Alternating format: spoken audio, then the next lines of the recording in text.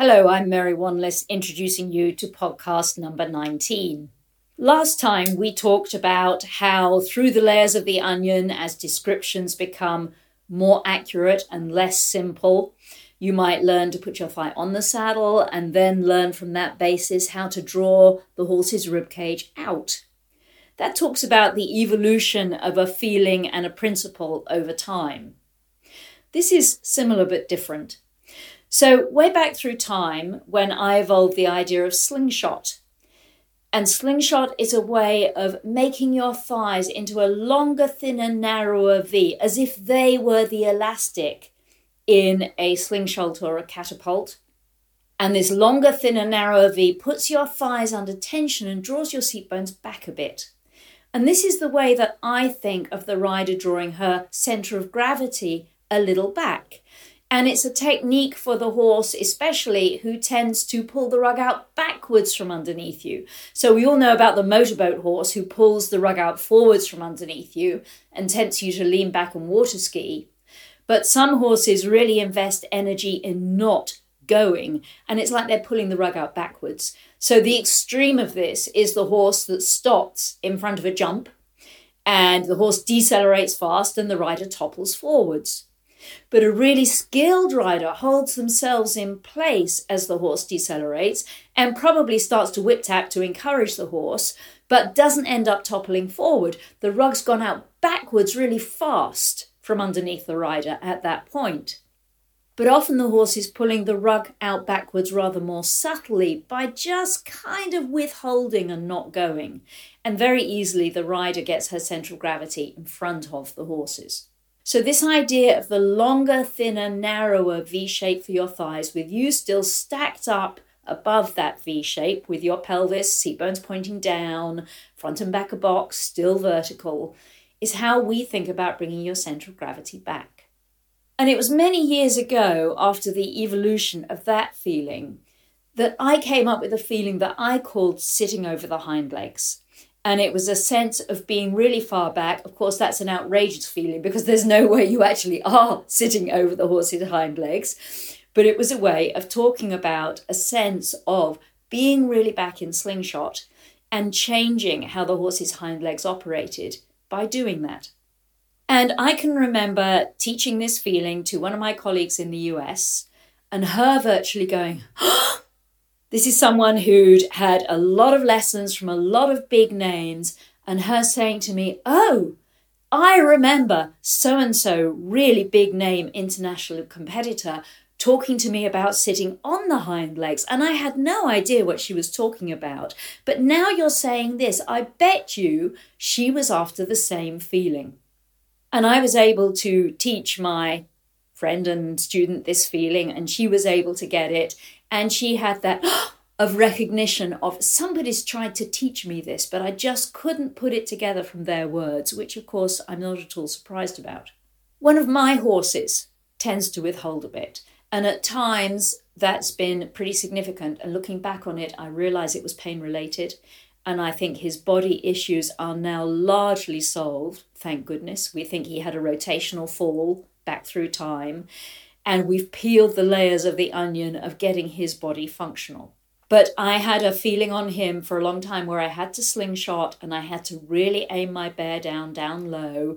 And I felt somewhat hollow-backed when I did it, but I didn't look that way in the mirror.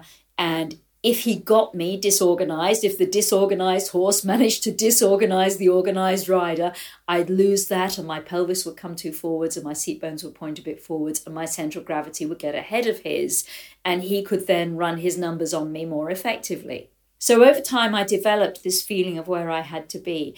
And I'd forgotten the sitting over the hind legs idea that I'd had many years before, but had somehow disappeared from my repertoire in exploring other things. So yes, if you feel you lose things as time goes by, you're not the only one. This happens to me too.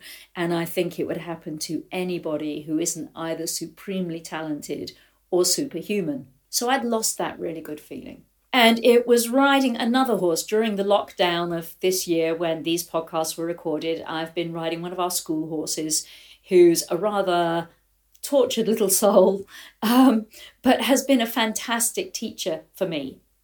And I came up with a feeling rather similar to my own horse, but maybe just because she's a little more distant to me, she matters less. We didn't have the history. It took me back to remembering this idea of sitting over the hind legs and realizing that that was what I was doing. Now, in the intervening years, my understanding of the rider's body and the horse's body and the anatomy and how bodies work has increased immensely. And any of you who know the Rider Biomechanics book will know how it's really increased through my understanding of fascia. And fascia is the connective tissue within the body, which strings muscles together, rather like sausage skins string sausages together. So each muscle is surrounded by an envelope of fascia. And if you've ever eaten a chicken leg, you've seen that covering around one of the muscles, at least one of the muscles on the chicken leg. And that skin becomes the tendon at the end of the muscle, which becomes the ligament around the joint, which becomes the joint capsule, which is the joint capsule on the other side of the joint, and the next ligament, and the next tendon, and the next muscle.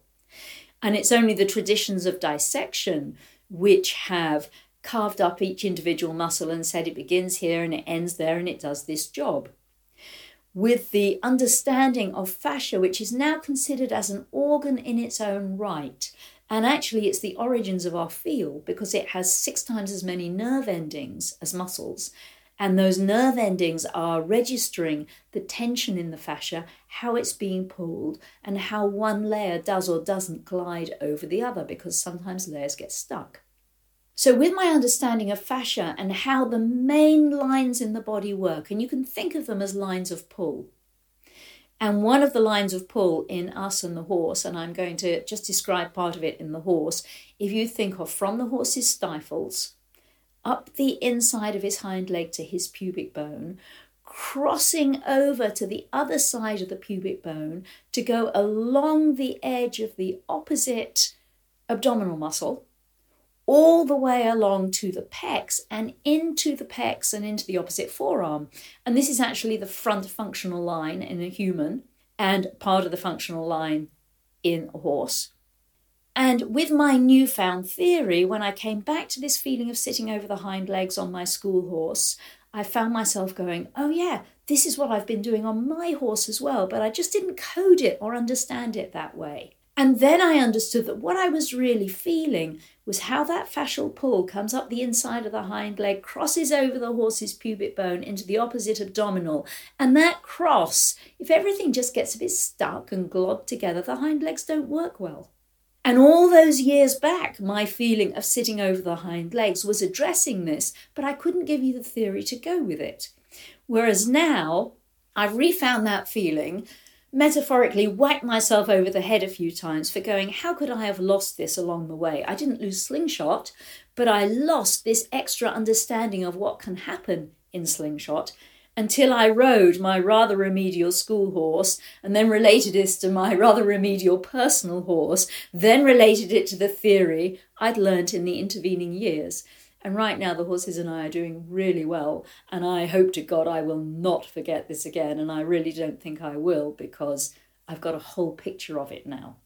So when you ask somebody, how does this work? How do you get a horse on the bit? How do you do this? There's a variety of possible answers you can get, of course, according to their mental representations, their understanding, and their ability to link words to feelings. We talked in one of the earlier podcasts about the idea of the right brain feeling that the really good rider has, that she wants to teach to her pupils, so she has to put it into words. The pupil hears the words and the pupil has to make a feeling out of those words. And what are the chances that the pupil makes the feeling the teacher intended to convey? With my student in America, with the original sit over the hind leg, she couldn't make a feeling out of that. When I fleshed it out more, she could make a feeling out of that. It would be more accurate in some ways and more helpful to use a more modern description of this. And I owe this to Professor Guy Claxton, who's been Professor of Education and Psychology, both at my old university, Bristol, then he moved to Winchester. He's written some lovely books. One of them is Harebrained Tortoise Mind, which is well worth reading on learning And he's a great guy. I've met him, we've talked. He's a really great guy. And he came up with the idea, a metaphorical idea, that we have the wordscape within the brain and the brainscape. And these are two different layers of processing. So the wordscape will be the processing in the brain of language. And we've all heard sit deep, use your back, driving forward, relax, stretch your leg down, all this kind of stuff, which is so much words in the wordscape. The brainscape will be the level of the brain of neurological patterns. And we have more or less good or not good patterns in that layer. And when I draw this out for people, I draw a cube with the wordscape as the top horizontal surface of the cube and the brain space as the bottom horizontal surface of the cube. Here's a great story of somebody I know who went up to an elite, well-known international dressage rider and said to her, "How do you get a horse on the bit?" And she, to her credit, said, "Well, I don't blooming well know, do I? Or in other words, I really know in my brainscape, but don't ask me to tell you in language in the wordscape." And someone else I know was having a lesson with this person one time and really struggling to do shoulder in and not getting a lot of help. She was getting told what shoulder in should look like and how she needed to bring the shoulders more in off the track and do this, that, the other, and keep the bend to the inside and not let the quarters swing out. And things weren't working well. And eventually this same teacher said, "Look, before your lesson tomorrow, will you just go away and read a book about it?" And of course, that wasn't going to help, was it? It was only going to fill her minds with more should at the level of the wordscape, but not more helpful neurological patterns at the level of the brainscape. Someone I know asked one of our top show jumping riders once, who was about to go and do a clinic, I believe in Japan, "What are you going to say to these riders?" This was a conversation over a pint in a pub one night. And the elite show jumping rider, again a name you would know, came back and said, "As little as possible. In other words, I'll put the jumps up and I'll build courses and I'll set them good exercises, but don't ask me in language to say things to them that might make a difference. I'm going to say as little as possible." And I think he was a man of few words, but many skills. So both of these riders had a disconnect between the phenomenal neurological patterning of fabulous skill in the brainscape, but not much language in the wordscape. There's a story that one of my friends told me once of going to a lecture demonstration done by an elite show jumper. To know this name, you'd have to be on the older side of the spectrum, but within the UK, he was a very big name in his day. And he said to the audience, "Look, it's really simple. You all try and make it so complicated, but it's so simple. You kick to go and you pull the reins to stop, and you pull the right rein to go right, and you pull the left rein to go left. It's simple. What is your problem?" Meanwhile, he rode a horse into a fence. He had the most brilliant slingshot. He was organised perfectly. When the horse hesitated, he was able to whip tap in just the right moment. His bear down was amazing. The way his thighs were organised, the foot light but stable in the stirrup. He had so much in his body working right that he was totally unaware of. So when he pulled the right rein, quote, he didn't really pull it. He did whatever he did that caused the horse to go right. Yet 95% of his audience would pull on the right rein. The horse's nose would go right and its withers would go to the left and they wouldn't get round the corner. And the other 50% of the audience would pull the left rein and the nose would go left and the withers would go to the right and the horse wouldn't steer that way. But he could steer both ways. And when he, quote, pulled the reins, he didn't lean back, he didn't water ski, he didn't push in his feet, he didn't lose bear down. He kept doing all the right things to make a halt happen. So he was able to have this very simple description, which as far as he was concerned, described the truth of his reality. But unconsciously, there was so much working right that he couldn't describe. So he had a total disconnect again between the words of the wordscape and the patterns in the brainscape. And of course, less elite riders could have all the words that they've heard and read and been to the lectures and listened to the podcasts and watched the webinars and all the rest of it, taken to the lessons, paid their money, and somehow or other, none of those words ever filtered through to the brainscape. And you may have had the experience, which I think is a fascinating experience, like my friend in America, of hearing the words and go, "Oh, I've heard those words before. Now I know what they mean." So she had that experience with me talking about sitting over the hind legs. And I've had that experience before with many other people's words. And in a previous podcast, I told you the story of me going, oh my goodness, I could feel like I'm tall. I could feel like I'm stretching my legs down. Whoa, this is weird. I've spent the last 25 years not doing this and teaching people to not do this. Oh my goodness, maybe I'm experiencing the feeling of what those words were really supposed to mean on the PQR that they really were. But that was presented as an ABC, and nobody could possibly do the right thing when told those words. They're just going to grow tall, hollow, make their stirrups too long, push in their stirrups, do the things everybody does. I have that with my own words sometimes, the sitting over the hind legs. Oh my goodness, yes, there we are. I've forgotten that. It fell out of my repertoire. Here it is again. And sometimes, like the whole thighs on, thighs off story, I hear things and really understand them in a new way, at a new level of the onion. That happens with Bear Down. Bear Down Mark 1, Mark 2, Mark 3, Mark 4, Mark 5, which changes a little bit how it happens, and also changes it from pushing the baby buggy to starting a car up a hill. One of my favourite stories actually comes from a friend of mine. And in a workshop many years ago, I was talking about how you have your two thighs on each side of the horse. You have your lower arm and the rein. It's like that makes the walls of a corridor. You're creating a channel. You're aiming the bear down through that channel. And you have this corridor made by your thighs, your arms, the reins. And one of my friends who was listening went, "Ah!" And I went, "What's the matter?" And she said, "It was the corridor of AIDS." And she then proceeded to tell the following story. When she graduated from school and got the place she wanted at vet school, her grades were good enough. As a thank you and an acknowledgement of this great achievement, her friends sent her to a very well-known upmarket riding centre with her horse to do a course for a couple of weeks.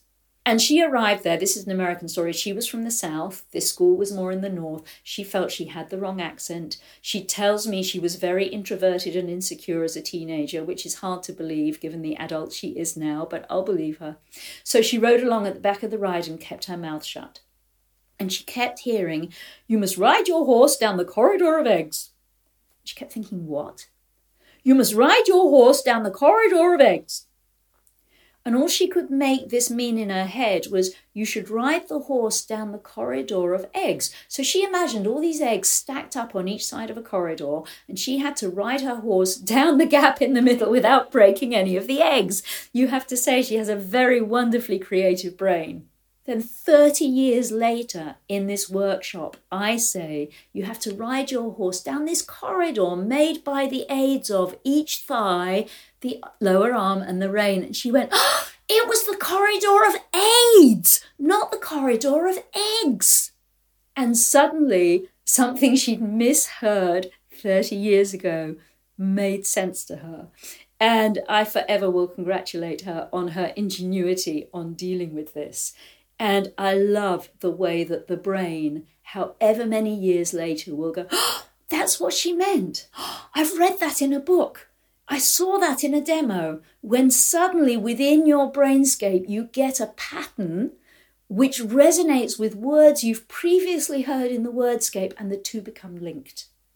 And of course, for me as a coach, I know that if my words don't link into the person's brainscape and they just stay as so many words, then there's really no value in that. It's more shoulds, more of a rod to beat yourself with. The rider should be like this, the horse should be like this, the hand should give forward, you should be relaxed, you should be this, you should be that. That's all information staying in the wordscape, staying in the left brain, the conscious, rational language brain, making no difference to the neurological patterns operating below the surface. So I hope these stories make sense to you. They make lots of sense to me, and they're fun as well, and they really kind of say how it happens.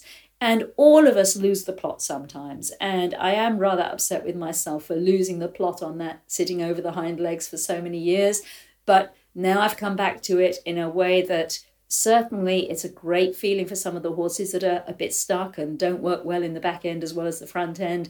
And I'm not thinking that you should be able to go away and make that feeling from listening to this podcast. And if you can go away and make the feeling of slingshot, you'd be doing really well. You really need more help in that from Dressage Training TV or the books or whatever else you can find, a Ride With Your Mind coach to turn that feeling and those words into a feeling. But it's a great illustration of the thrills, spills, pitfalls of the learning process and the massive schism between language and experience, which every rider and every coach has to cross in order for learning to work. Okay, I will be back with you soon, and all the best to you. Have fun with your riding and your horses. These podcasts are linked to 2 other internet sites. One is dressagetraining.tv, which hosts a whole variety of webinars taught by myself, Mary Wanless, and my colleague, Ali Wakelin, where we're working live with a variety of horses and riders, showing them the basics of biomechanics and helping them build their skill and train their horses, and explaining to the audience as we do this.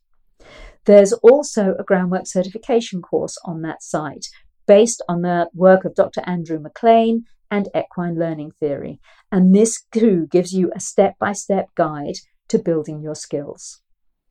We'd also love you to take a look at justgiving.com and then to search Overdale to find the Just Giving page for Overdale Equestrian Centre, which is my UK home base. Here, in this time of lockdown in 2020, we have 10 school horses eating, of course, and pooping and doing all the things that horses do, and no income to support those horses. And whilst they're having a wonderful time, for us, this is something of a stress. And if you've enjoyed these webinars or enjoyed these podcasts and benefited from them, and you're willing to give any small or large amount to our Just Giving page, we would be so grateful. Many thanks to you.